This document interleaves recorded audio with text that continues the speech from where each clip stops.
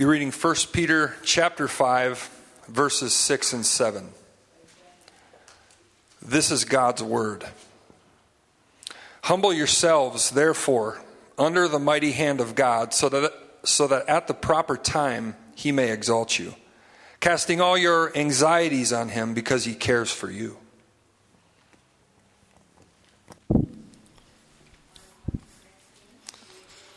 Let's pray. Our Father, we're so grateful to come to your word this morning. We know that it is powerful, and we just pray that it would not only inform us, but by your Spirit, transform us, transform our hearts, transform our minds, and transform our lives for Jesus' sake. Amen. Please be seated. If you are distracted with worries this morning, you're not alone. According to surveys, over 40 million Americans struggle with some form of anxiety.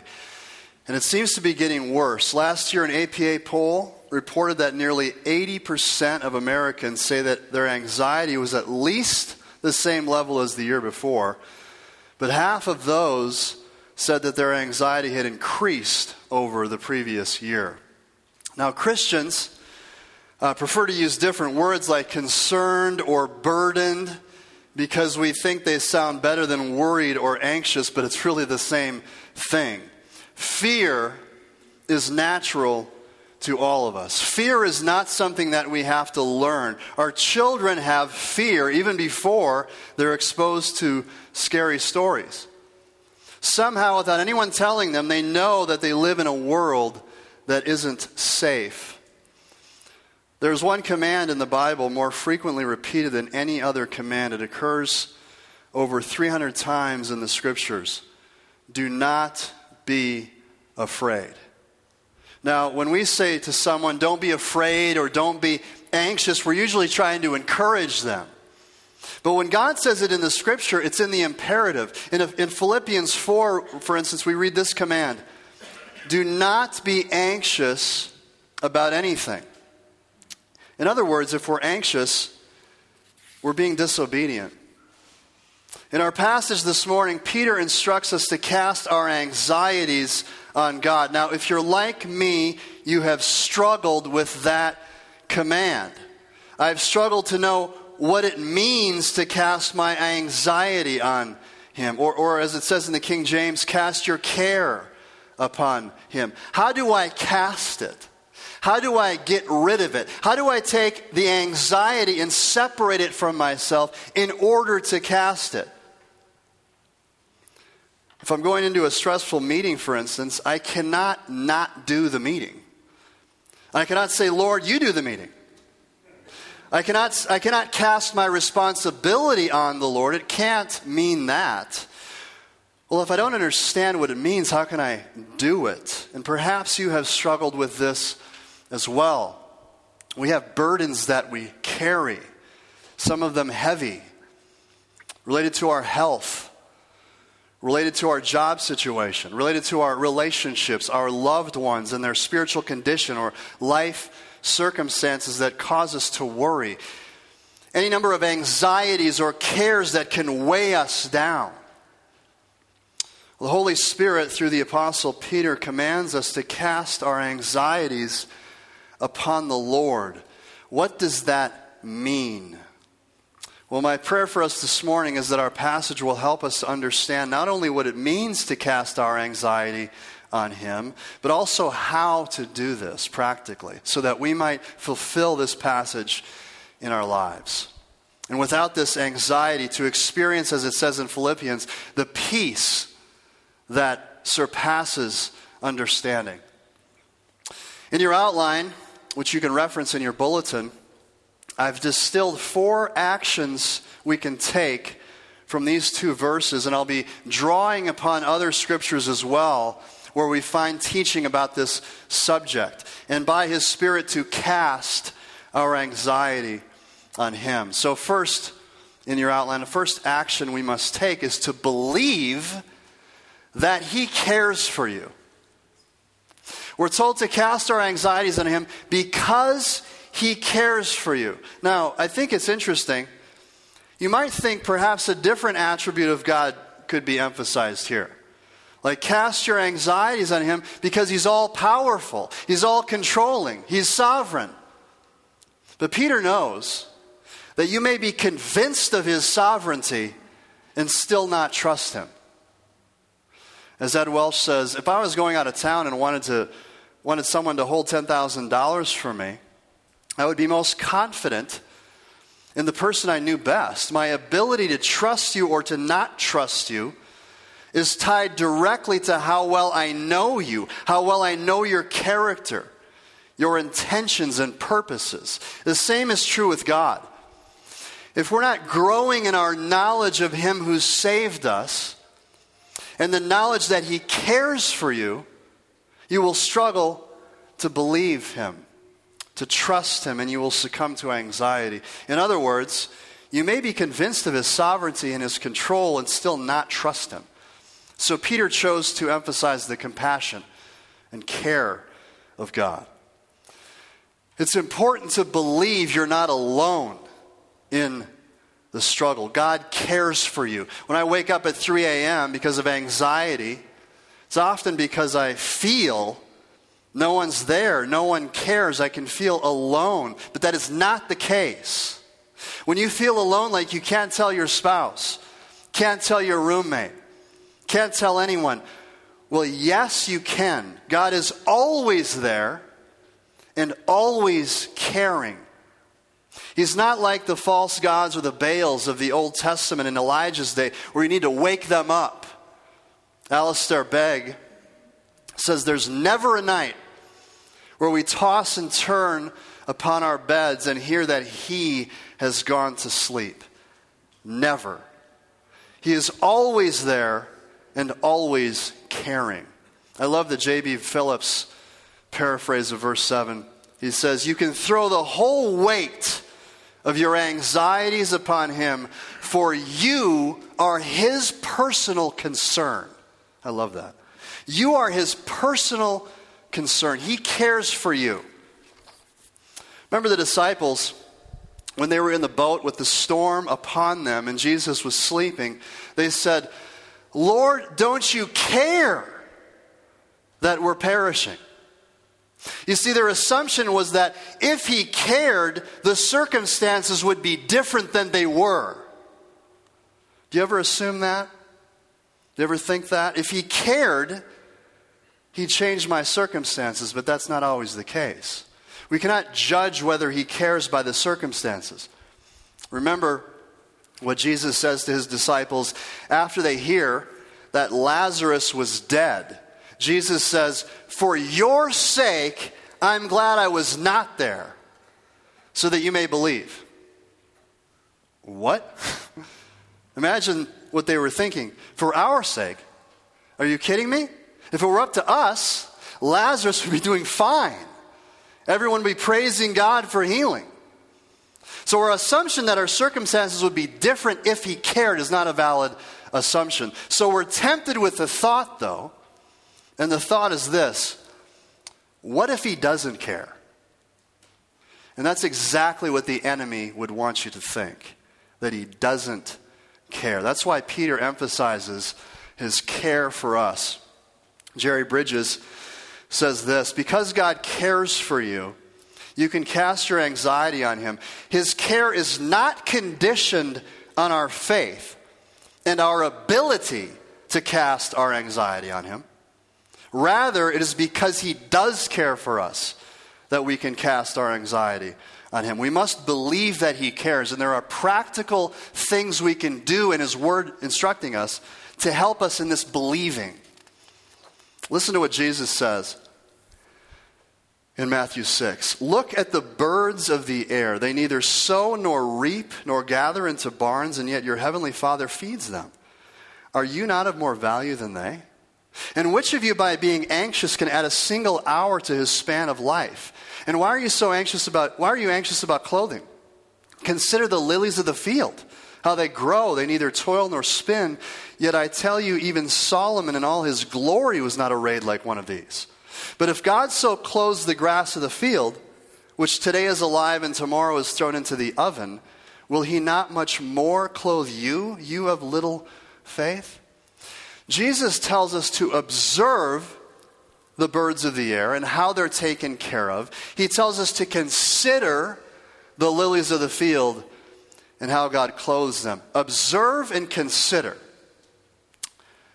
Let me read to you some Arthur Conan Doyle, an interchange between Sherlock Holmes and Watson. Holmes says to Watson, "You see, but you do not observe. The distinction is clear. For example, you have frequently seen the steps which lead up from the hall to this room." Watson, frequently. Holmes, how often? Watson, well, some hundreds of times. Holmes, then how many are there? Watson, how many? I don't know. Holmes, quite so. You have not observed, and yet you have seen. That is just my point. Now, I know that there are 17 steps because I have both seen and observed. This illustrates the distinction between merely seeing on the one hand and observing on the other. The Lord wants us not just to see the birds and the lilies, but to observe them. Because if we actually observe the birds and consider, it will help remove our unbelief. There are over 100 billion birds in the world. It's no problem for God. Let's observe and consider that we are more valuable to God. There's a short poem to this effect, and it goes like this. Said the wildflower to the sparrow, "I should really like to know why these anxious human beings rush about and worry so." Said the sparrow to the wildflower, "Friend, I think it must be that they have no heavenly Father, such as cares for you and me." John MacArthur says, where faith begins, anxiety ends. Where anxiety begins, faith ends. When we worry, we're basically saying, God, I don't think I can trust you. And that's an affront to the person and character of God. So Jesus calls us to observe and also to consider. You know, sometimes people assume that worrying is a result of too much thinking. We might even say to one another with anxiety, you're thinking too much. But the biblical truth is that worry is actually a result of not thinking enough about the right things. Consider the lilies of the field. Observe and think about these things. Contemplate them. We're commanded throughout Scripture to think about certain things. Paul writes in Philippians 4, do not be anxious about anything, but in everything by prayer and supplication with thanksgiving, let your requests be made known to God, and the peace of God, which surpasses all understanding, will guard your hearts and your minds in Christ Jesus. Then he says this, listen, whatever is true, whatever is honorable, whatever is just, whatever is pure, whatever is lovely, whatever is commendable, if there is any excellence, if there is anything worthy of praise, think about these things. Paul provides a filter here for every thought. Is it true? Is this thought true about God and his fatherly care for me? Is it honorable? Does this thought honor God? Does it reflect that he's loving, kind, wise, and powerful? Is it just? Is it what the Lord would think? Is it pure? Am I doubting God's goodness or elevating my own desires? Is it lovely? Does it flow from our affection for the Lord? Is it commendable? Is it grounded in faith? Is it excellent? Does it cause fear or courage and virtue? Is it praiseworthy? Would the Lord commend my thoughts? Do my thoughts bring him glory? You see, the Bible teaches that we can control what we think about. Not necessarily the thoughts that come into our minds, but we can control what we dwell on. Here's a sampling of passages. For you are not setting your mind on the things of God, but on the things of man. We destroy arguments and every lofty opinion raised against the knowledge of God and take every thought captive to obey Christ. For those who live according to the flesh, set their minds on the things of the flesh. But those who live according to the Spirit, set their minds on the things of the Spirit. Set your minds on things that are above, not things that are on earth. So to set your mind isn't just thinking. It's considering, contemplating, and dwelling on the right things, the true things. I find this so practical, isn't it? These are the means the Lord has ordained to help us in our unbelief and to establish firmly in our hearts and our minds this critical truth that He cares for you. Secondly, in your outline, humble yourself and depend on Him. Verse 6 begins this way: humble yourselves, therefore, under the mighty hand of God. This humbling is actually the main imperative of these two verses. The corollary is the casting. The New English translation captures this well. Humble yourselves under His mighty hand by casting all your cares on Him. So casting our anxieties on Him is the way we humble ourselves. Isn't that interesting? The casting is how we humble ourselves. Now, this word casting means to throw something onto something or to something. They would throw a fishing net overboard onto the sea. They would another way it was used in the New Testament is throwing a blanket over the back of an animal. So we're not throwing our anxiety up in the air, but on Him. So don't ignore your anxiety. Don't pretend it's not there. Don't burden your spouse or your kids with it. Humble yourself by casting it on God. Now here's the question. Are you going to be humble, or are you going to take matters into your own hands, thinking you can control the outcome? A primary aspect of this humbling is our dependence on God. Pride says, I'm in control, it's up to me. That's where a lot of our anxiety comes from. New Testament scholar Karen Jobes writes this: if believers continue to worry, then they are caving into pride. She continues. This is well stated, I think. Worry is a form of pride because when believers are filled with anxiety, they are convinced that they must solve all their problems in their lives in their own strength. The only God they trust in is themselves. When believers throw their worries upon God, they express their trust in His mighty hand, acknowledging that He is Lord and sovereign over all of life. Humility says, I'm completely dependent on the Lord. When the Lord taught us to pray, He instructed us to ask for daily bread. Daily bread. The point is recognizing our daily dependence on God. Remember the Exodus. The manna in the wilderness, what they ate was, with the exception of the Sabbath, each was given enough for that day. Daily dependence, enough for today. The Lord is teaching us that it's critical to our relationship with God to constantly be reminded of our dependence on Him and constantly be experiencing His provision daily. Dr. A.B. Simpson said this: God doesn't give us His grace in one lump sum. That would be very dangerous for us because we would forget about God.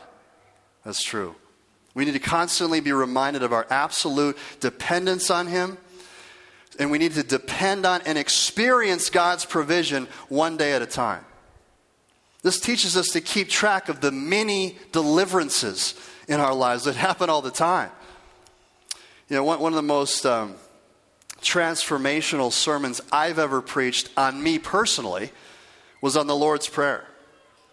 One of the things that came out of that study that I've implemented ever since is that when I come before the Lord in the morning on my knees, I try to take nothing for granted. I thank Him for the provision over the previous day.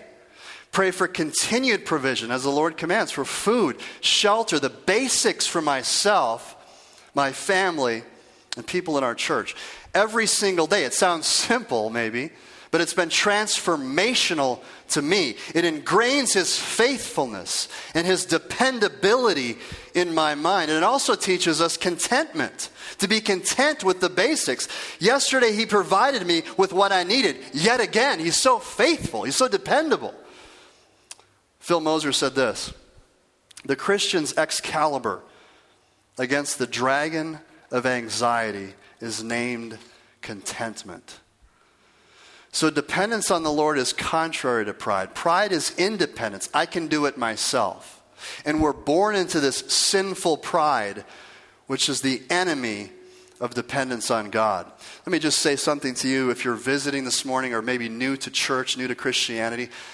This is really the essence of the Christian message. Humble yourself and depend on the Lord. You can't save yourself. You can't be good enough. You're not self-sufficient. You need to understand that truth, humble yourself, and depend on His salvation, which is the Lord Jesus Christ and His death and resurrection. I remember when my oldest daughter was between 2 and 3 years old, maybe, she started to say frequently this phrase, "I do myself." Try to help her with her coat or put on her seatbelt. "No, I do myself, Daddy. I do myself." Well, I do myself is a microcosm of a core issue in fallen humanity. Starting with salvation, all the way to my stressful meeting next week, my biggest problem is this attitude: I do myself. So it shouldn't surprise us that humility and dependence on the Lord is foundational to overcoming anxiety. Because when we're not walking in humility, we're susceptible to this lie. If we think hard enough or try hard enough, we can control the outcome. But we cannot. Casting your anxiety on Him is humbling yourself to that very reality. Ed Welch says, listen to fear and you hear this: I am not in control. This is so convicting. Listen to how he continues. If you listen to fear closely, you will probably detect the theme of control. Stress is saying that life is teetering on the brink, right at the farthest reaches of your ability to maintain some control. What would happen if you really lost control? You don't know, and you don't want to know. Oh, how we need to be reminded to be humble and depend on the Lord. Number three, fear and worship your mighty God. As you read in verse 6, the God under whom we humble ourselves is mighty. The context here is that He is sovereign over the timing of our exaltation, it says. Now, some believe, it could be right, that this is referring to our ultimate exaltation at the coming of Christ, the consummation of the kingdom at the end of the age. And it's certainly true biblically that God is sovereign over that. But I think more likely this refers to the timing of relief from this particular suffering or trial that we are experiencing, which is causing our anxiety. Or as the psalmist laments, "How long, O Lord?" Do you ever cry that out? How long, O Lord? God alone is sovereign over the timing of our suffering. As John MacArthur says, God will exalt believers out of their trials, tribulations, and sufferings at His wisely appointed time. The Lord is inscrutable. The Lord is sovereign over that. And His might, His majesty, His sovereignty is something that, to use an overly used word today, awesome. He is to be feared and worshiped. And to worship is also to adore and desire. He has no rival. One thing that will revolutionize your struggle with anxiety is to singularly worship and delight in this mighty God. The psalmist said it this way: delight yourself in the Lord. This is the theme of John Piper's classic book, Desiring God. The Lord is the treasure to be desired above all else. Sometimes we can focus too much on the benefits of being a Christian. I struggle with this personally sometimes in our Lord's Supper.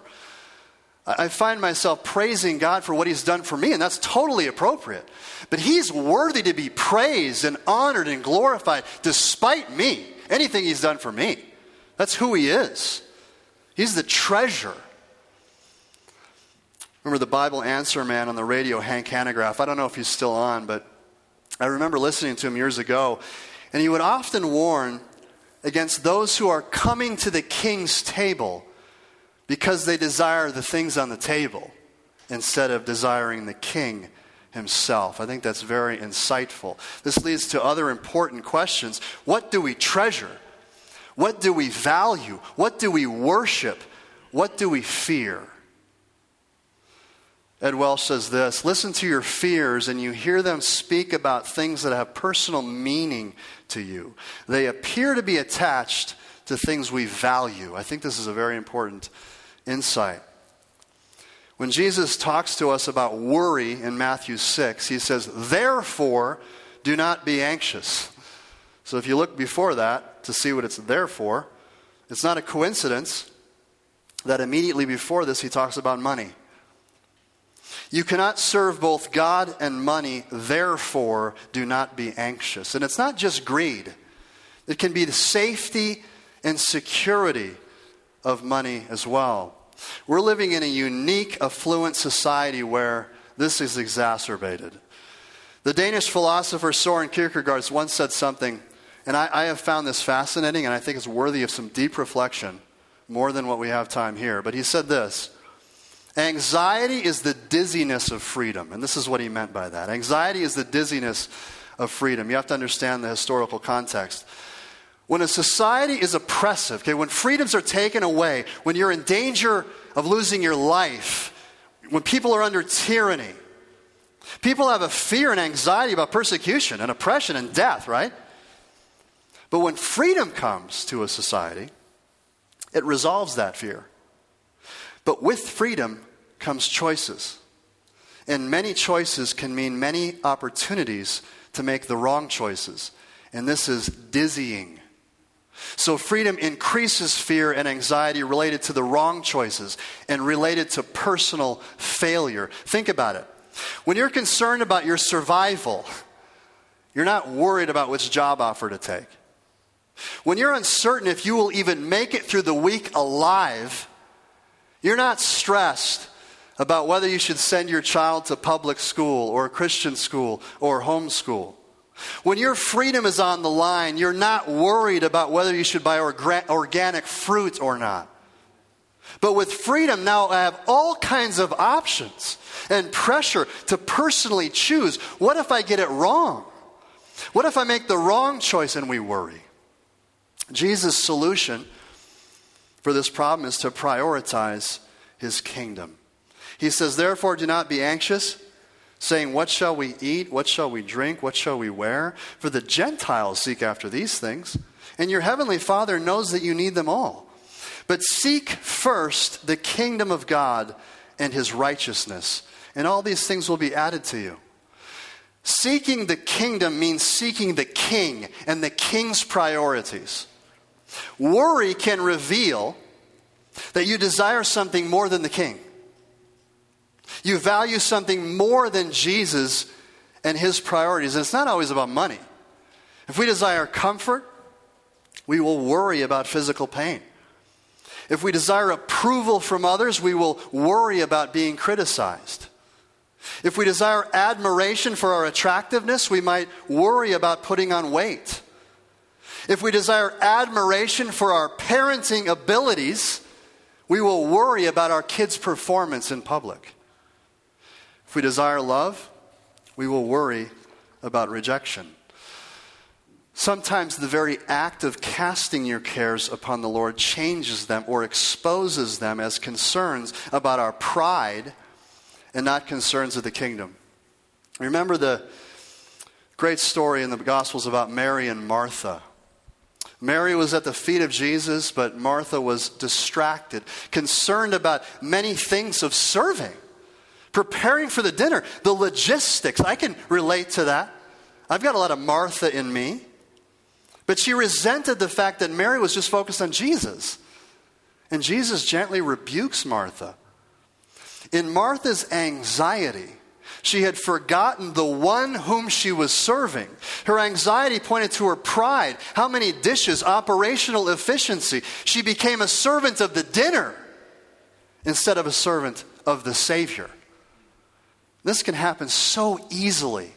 We can take our eye off the ball. It can happen in our relationships. It can happen in our parenting. It can happen in our jobs. And like Martha shows us, it can even happen in ministry.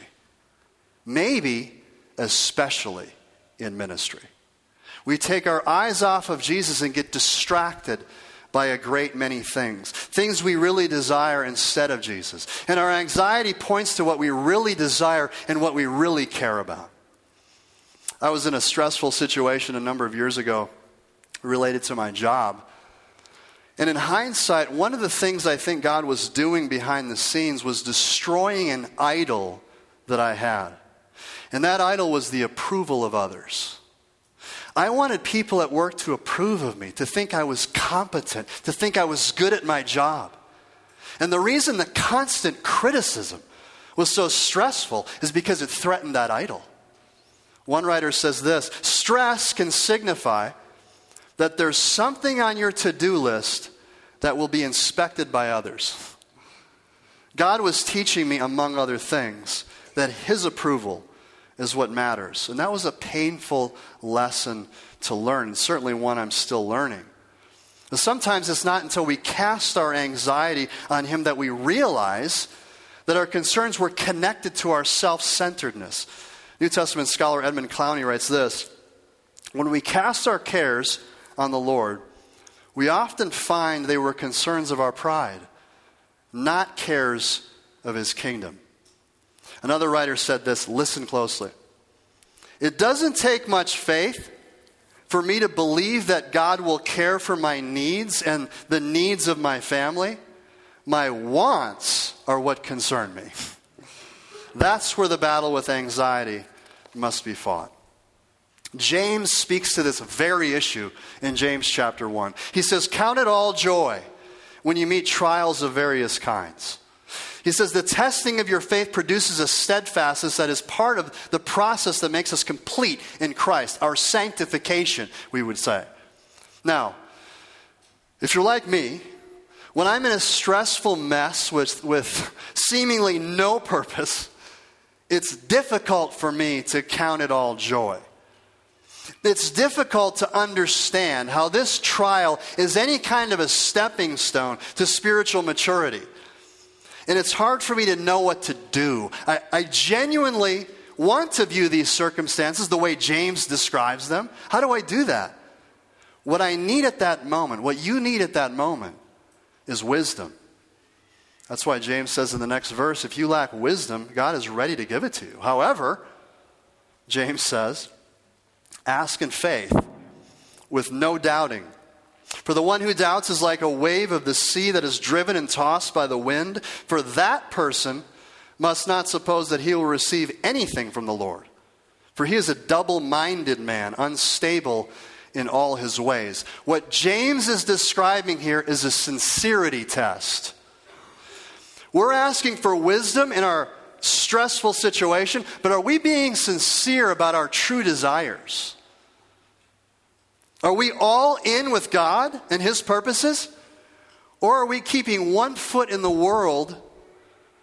Are we straddling the fence between our desires and God's priorities? That's what double-minded means. When he says ask without doubting, he's not talking about intellectual doubt. He's talking about moral doubt, spiritual doubt. Are you double-minded? Are you half devoted to the Lord and half devoted to the world and your own desires? Are you unstable? Trying to please God on the one hand, but protecting your own desires on the other. That's double-minded. James says wisdom and perspective in a trial are not given to that person. It's only given to those who are all in with God's agenda for their holiness. It's only given to those who desire Christ and His kingdom above all. Here Jesus helps us again when He taught us to pray. Don't jump right in with your requests. First, recalibrate your desires. Start with His name, our Father in heaven. Hallowed be your name. Dwell on His name, His character, His attributes, His mercies.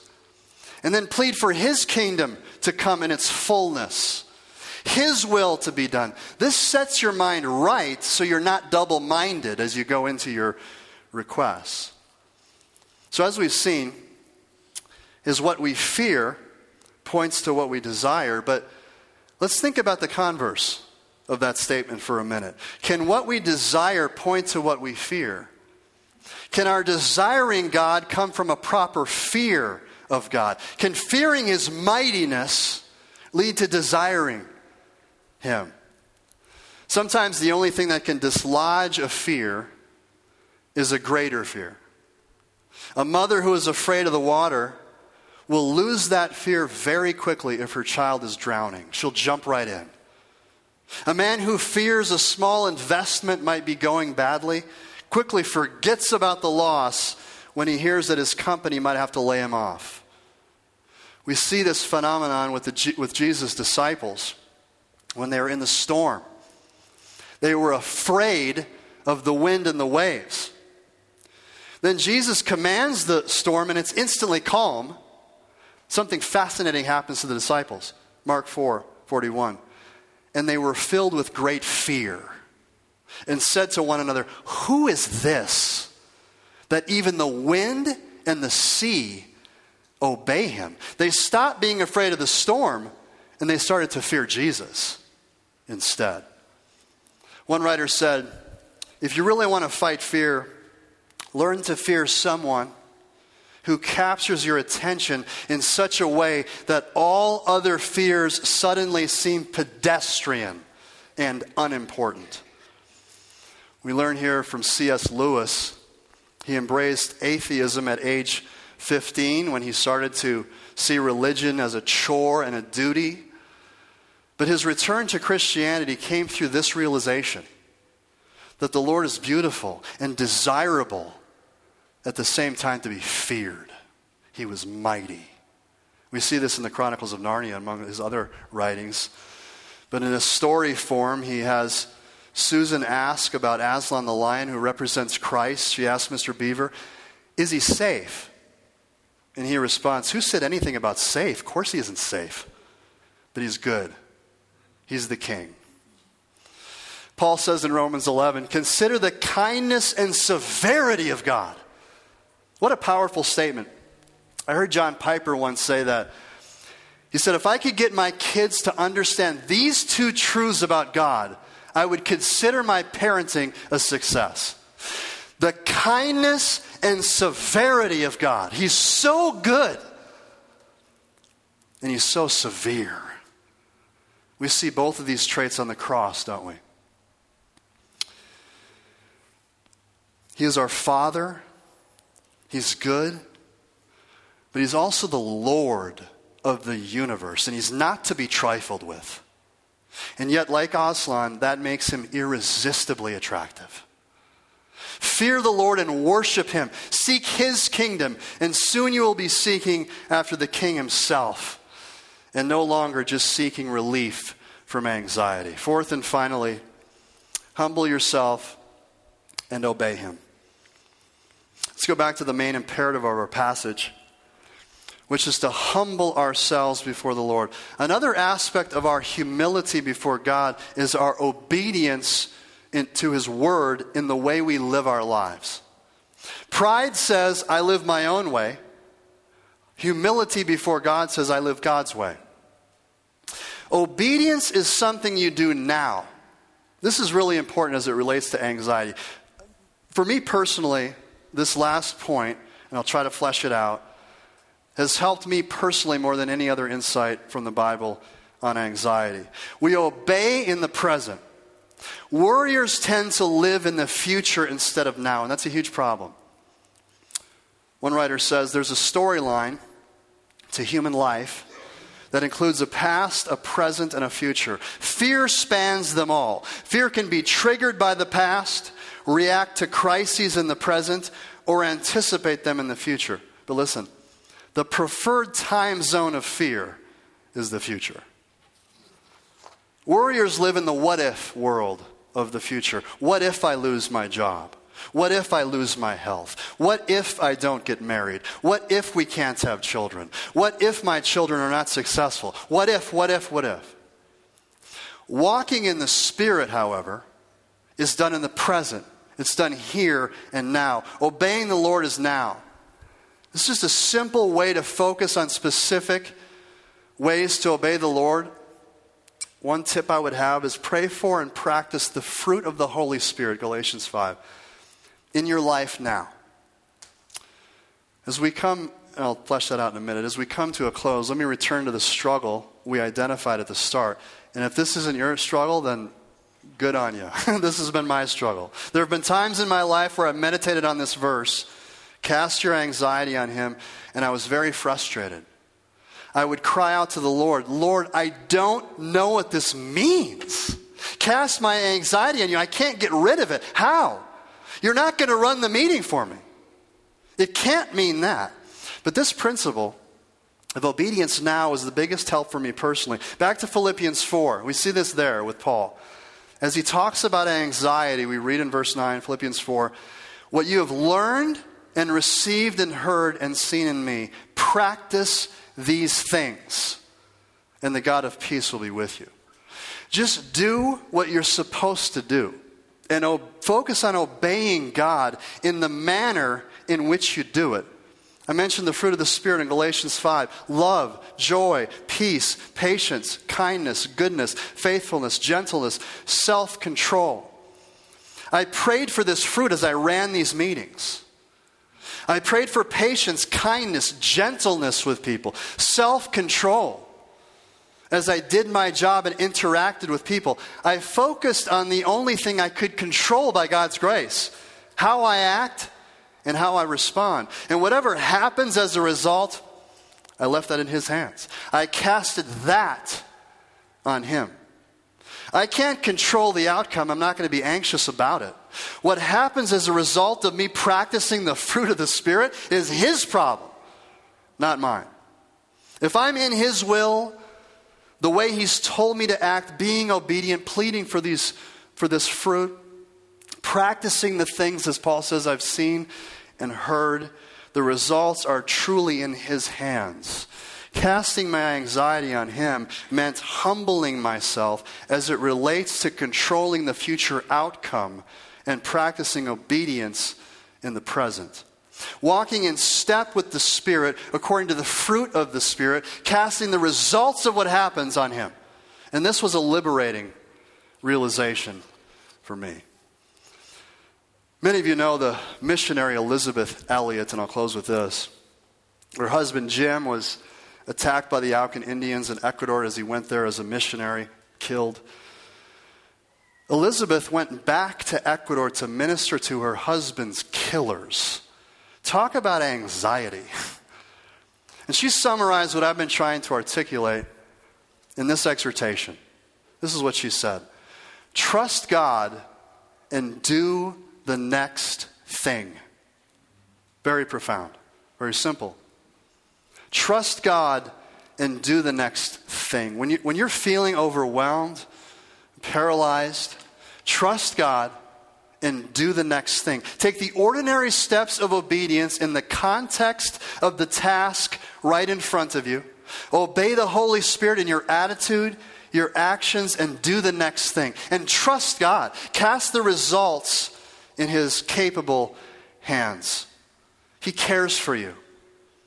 You can throw the whole weight of your anxieties upon him, for you are his personal concern. Would you please stand with me as we close this morning? Our Father, we're so thankful that you are a caring God. You're so faithful. You're so dependable. May we continue to humble ourselves in the midst of those things that stress us out and worry us. May we humble ourselves. May we humble ourselves in obedience to your Holy Spirit and your word. May we humble ourselves in casting the results in the future on you. And Lord, for those here this morning who do not know you, they have not humbled themselves and depended on you for salvation, may they do that this morning. And may they understand the kindness and severity of God. And may they fall at his feet and worship him for Jesus' sake. Amen.